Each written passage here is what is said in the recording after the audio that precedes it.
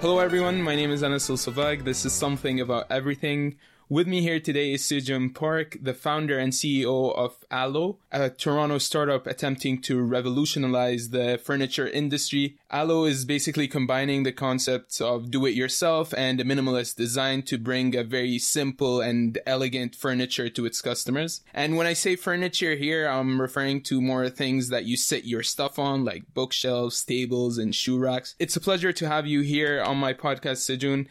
First off, can you tell me more about who you are and what your background is? Anas, thank you for having me here. It's not often that I get to talk about my company with other people. So yeah, my name is Sejun. I'm the founder and CEO right now of Alo. I always had an interest in building physical things. But, going into university, engineering was going to be my thing. And if you're in Canada, Waterloo is a pretty good school to go to. And luckily, I was able to get into mechanical engineering. I was kind of naive thinking that if I got into mechanical engineering, I would graduate and start designing cars, which was totally not the case. And, going into university, you get this, I think most of the people go through this phase where you're starting to think about what career path or what kind of work you want to do. And for me, going through like co-op experiences and internships and all, I always thought about, okay, I actually want to do something of my own and something that actually involves me building a physical stuff. And that naturally evolved into me wanting to also kind of get involved in a lot of design related projects. So, even though I was a mechanical engineering student, I was dabbling in,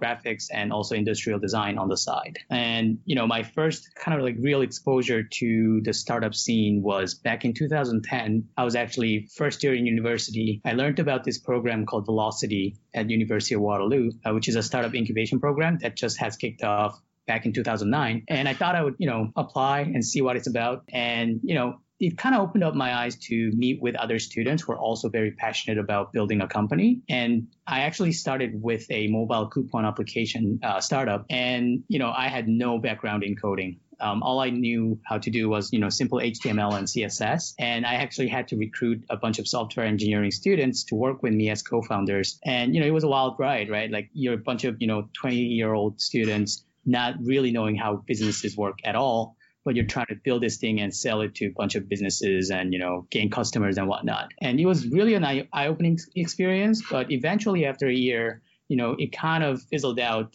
because for me personally, as a founder of that company, my passion wasn't there. Like building an app that I can't really touch physically wasn't really creating a spark in my kind of creativity going forward. So trying to balance schoolwork and everything else, it really didn't work out from that perspective. But building from that experience, I always told myself, okay, after I graduate, in maybe 2 to 3 years, after building up some more work experience, I'm definitely going back to the startup scene and trying to build a company. To give you a little more detail about what I did after graduating, how I told you about me wanting to go into mechanical engineering to become a car designer. I did the next best thing, which was working as a manufacturing engineer for an automotive company. And I did that for about 3 years, traveling around North America, helping build, a bunch of vehicles with their launches in the market. And, there I did a lot of project management, which kind of helped my startup foundation in the future. So.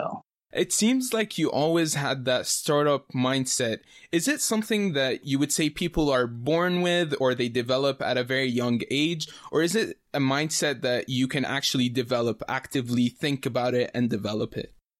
From my own experience, I think there's a certain level of kind of like you having to be born with it a little bit, like just natural sense of curiosity, right? That's the very foundation of it. And after that, I think it definitely can be built in. Like for me, for example, I was just kind of curious about building a business. I think everybody has a desire to be their own boss in certain type of ways, right? But not a lot of people had the luck to be exposed to a, entrepreneurial system or like have any friends that have gone through that type of experience, right? Because, once I started kind of like dabbling in, entrepreneurship, a lot of my friends who had no interest in it whatsoever started thinking about it. And a lot of those friends actually ended up becoming startup founders as well. So it's just like, everybody has that curiosity, but, it's just a matter of you being exposed to knowing that path exists. For some people, it seems like a very hard barrier to jump over, but it really isn't. You just gotta, kind of talk to some people, maybe try starting something and see where that goes. And once you actually jump over that hump, then you can start really developing that sense of entrepreneurship. So I think it's in everybody, but I don't think it's right for everybody. So entrepreneurship is contagious in a sense? I definitely believe so, yeah.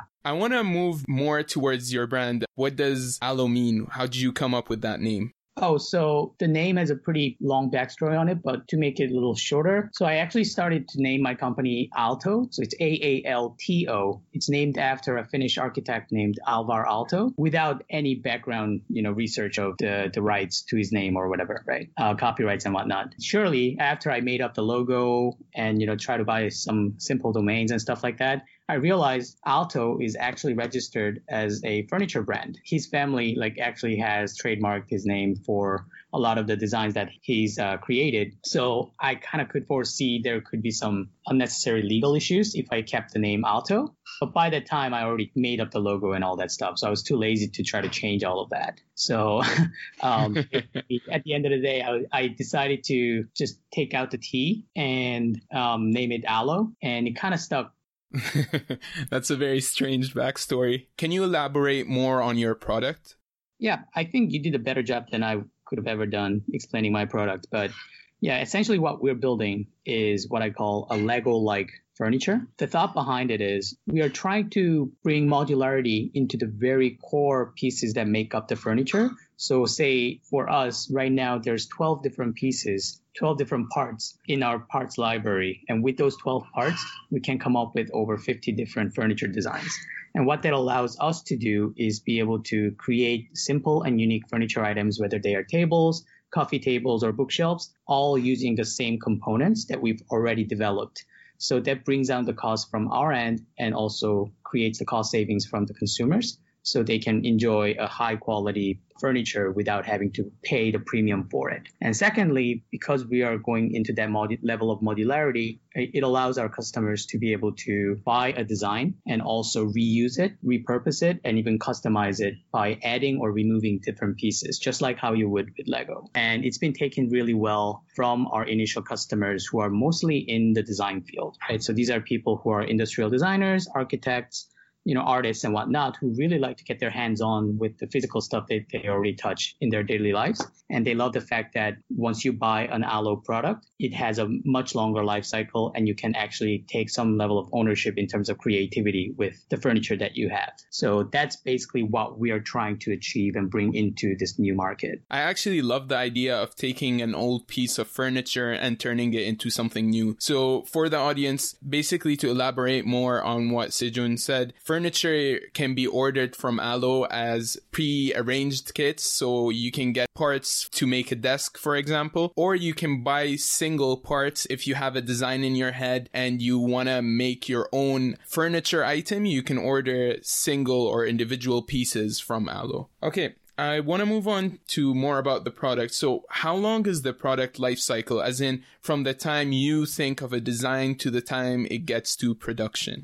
Right now, if we come up with the concept for a design, we can actually launch a product on our website within 24 hours, as long as it doesn't require a new custom piece to be added to the library. And that's really the power of our system. So we've already started to collaborate with individuals to come up with unique designs of their own and start to showcase them on our website as well. If you think about other typical furniture brands that are out there, they're hiring, tens and hundreds of designers who each of their own spends months to come up with a single furniture design, which then requires an additional time to develop, production line, packaging, and all that stuff. But for us, with our core pieces, like Lego-like pieces, we can combine different parts together to come up with a new design within a day and actually have that, readily available for people to purchase, with really quick turnaround time.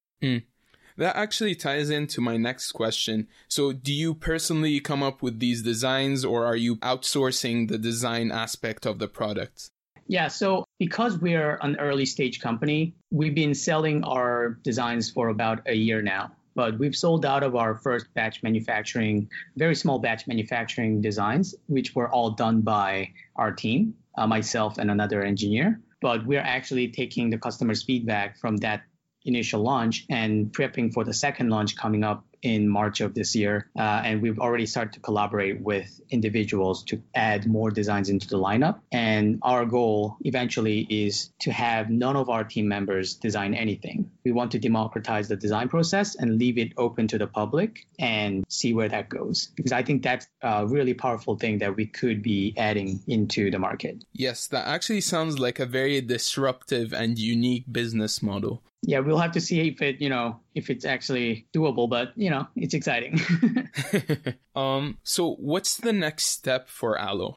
Yeah. So as I mentioned, we're actually prepping for the phase 2. The thing about running a startup is, you hear about these like lean startup methods. So we try to follow that initially. We spent a lot of money just coming up with small batch manufacturing. Didn't really do a thorough job of doing everything from simulations to all that. We did enough to verify that it'll be safe when we ship our initial goods to our early customers. But, once it arrived at their places, obviously we got some feedback from customers about, some parts are difficult to assemble, some parts are a little wobbly. So we're taking all of that feedback. And right now we've reiterated. We actually spent about 4 months. So we're taking it really slow to really get it right. And we've made a lot of changes to our pre-existing designs and parts, and we're remanufacturing them at a lower cost with much better quality coming in March. And aside from that, to facilitate the creative movement, we're planning to add, 3D configurators and the community section where people can easily, share their ideas and designs that they come up with our unique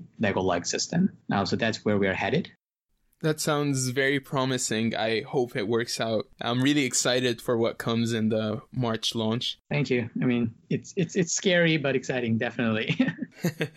Was there a time you were thinking of getting your idea acquired by another brand, or was it always about launching your own brand? I think it's the latter for me. I haven't really had a chance to think about having the company acquired or anything like that, because I do feel like it is true. We are still not at the level where we can confidently say we have a product market fit. We have had some successes and some failures and, great fan base that we're starting to build. But I think we need to really just focus on getting the product market fit before we can even think about any sort of acquisition or partnerships or anything like that.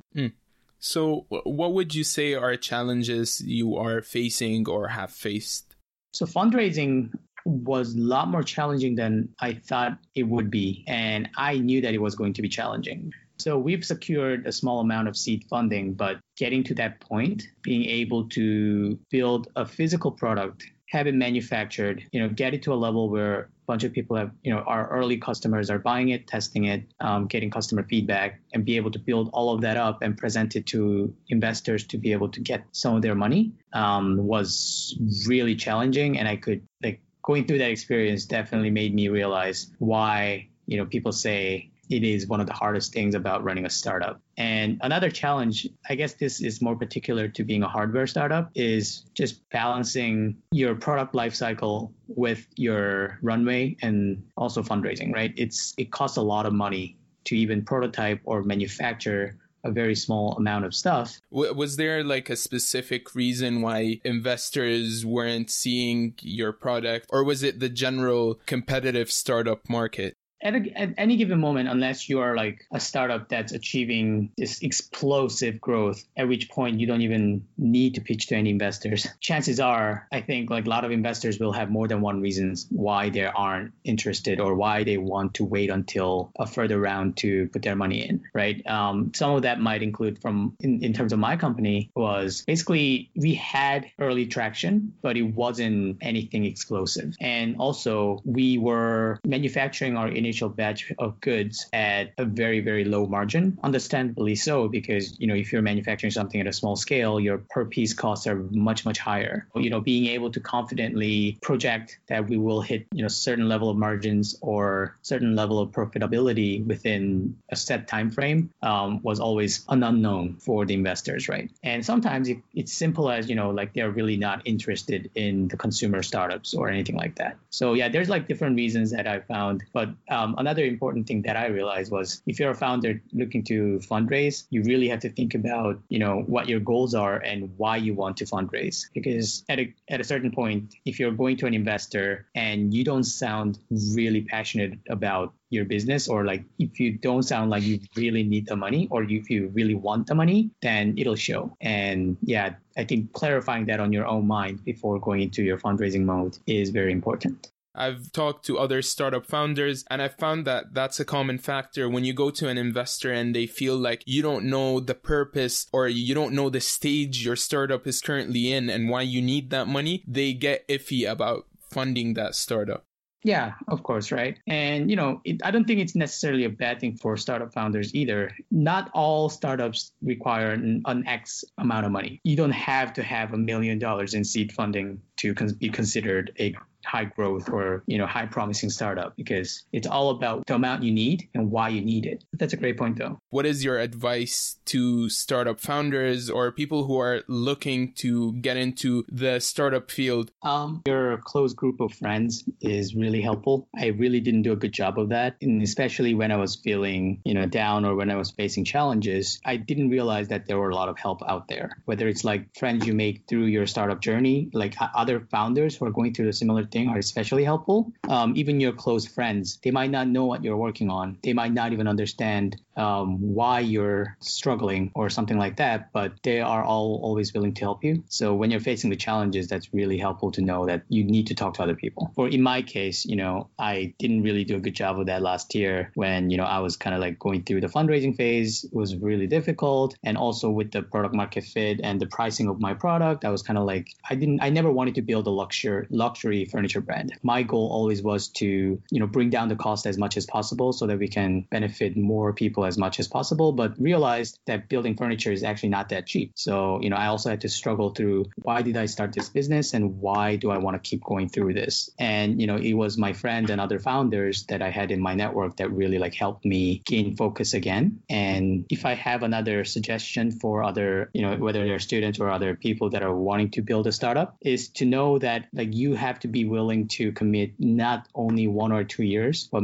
most likely about 5 years of your life the moment you actually start your startup. And that's a very hard lesson that I actually had to learn because I was very naive. When I was quitting my job, I was like, okay, it'll maybe take me 2 years to really know if this thing's going to take off or not. But in reality, if you're building a company, 2 years is still a very short time. And chances are you're going to have to be willing to dedicate more than that to really see something come out of it. That's great life advice in general, not just for entrepreneurs, because someone really needs to understand how to leverage their network to reach a certain goal and at the same time know how long that goal would last so that they don't feel disappointed if they overestimate or underestimate the amount of effort that will go into the project. So would you say you guys have any positions or what are you looking for in candidates over the coming period? Right now, we don't have any immediate plans to hire new people. However, since we're actually gearing up for the relaunch in March, we're always looking for people who are passionate about building a consumer brand, something really cool that people are, very hungry to try out. And we can definitely provide that experience. And from our team's perspective,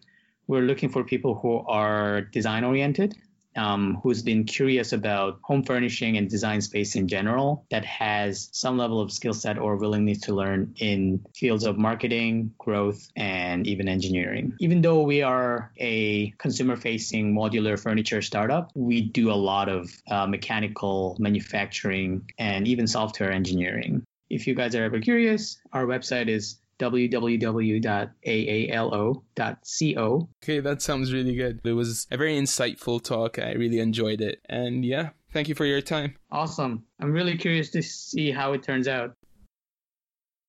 Hey, so the podcast just got on iTunes, so it would mean a lot to me if you would go and give me a review. And also check out the Facebook page and let me know what you think in the comments. And definitely let me know if you know any cool startups or cool people you think I should interview. And yeah.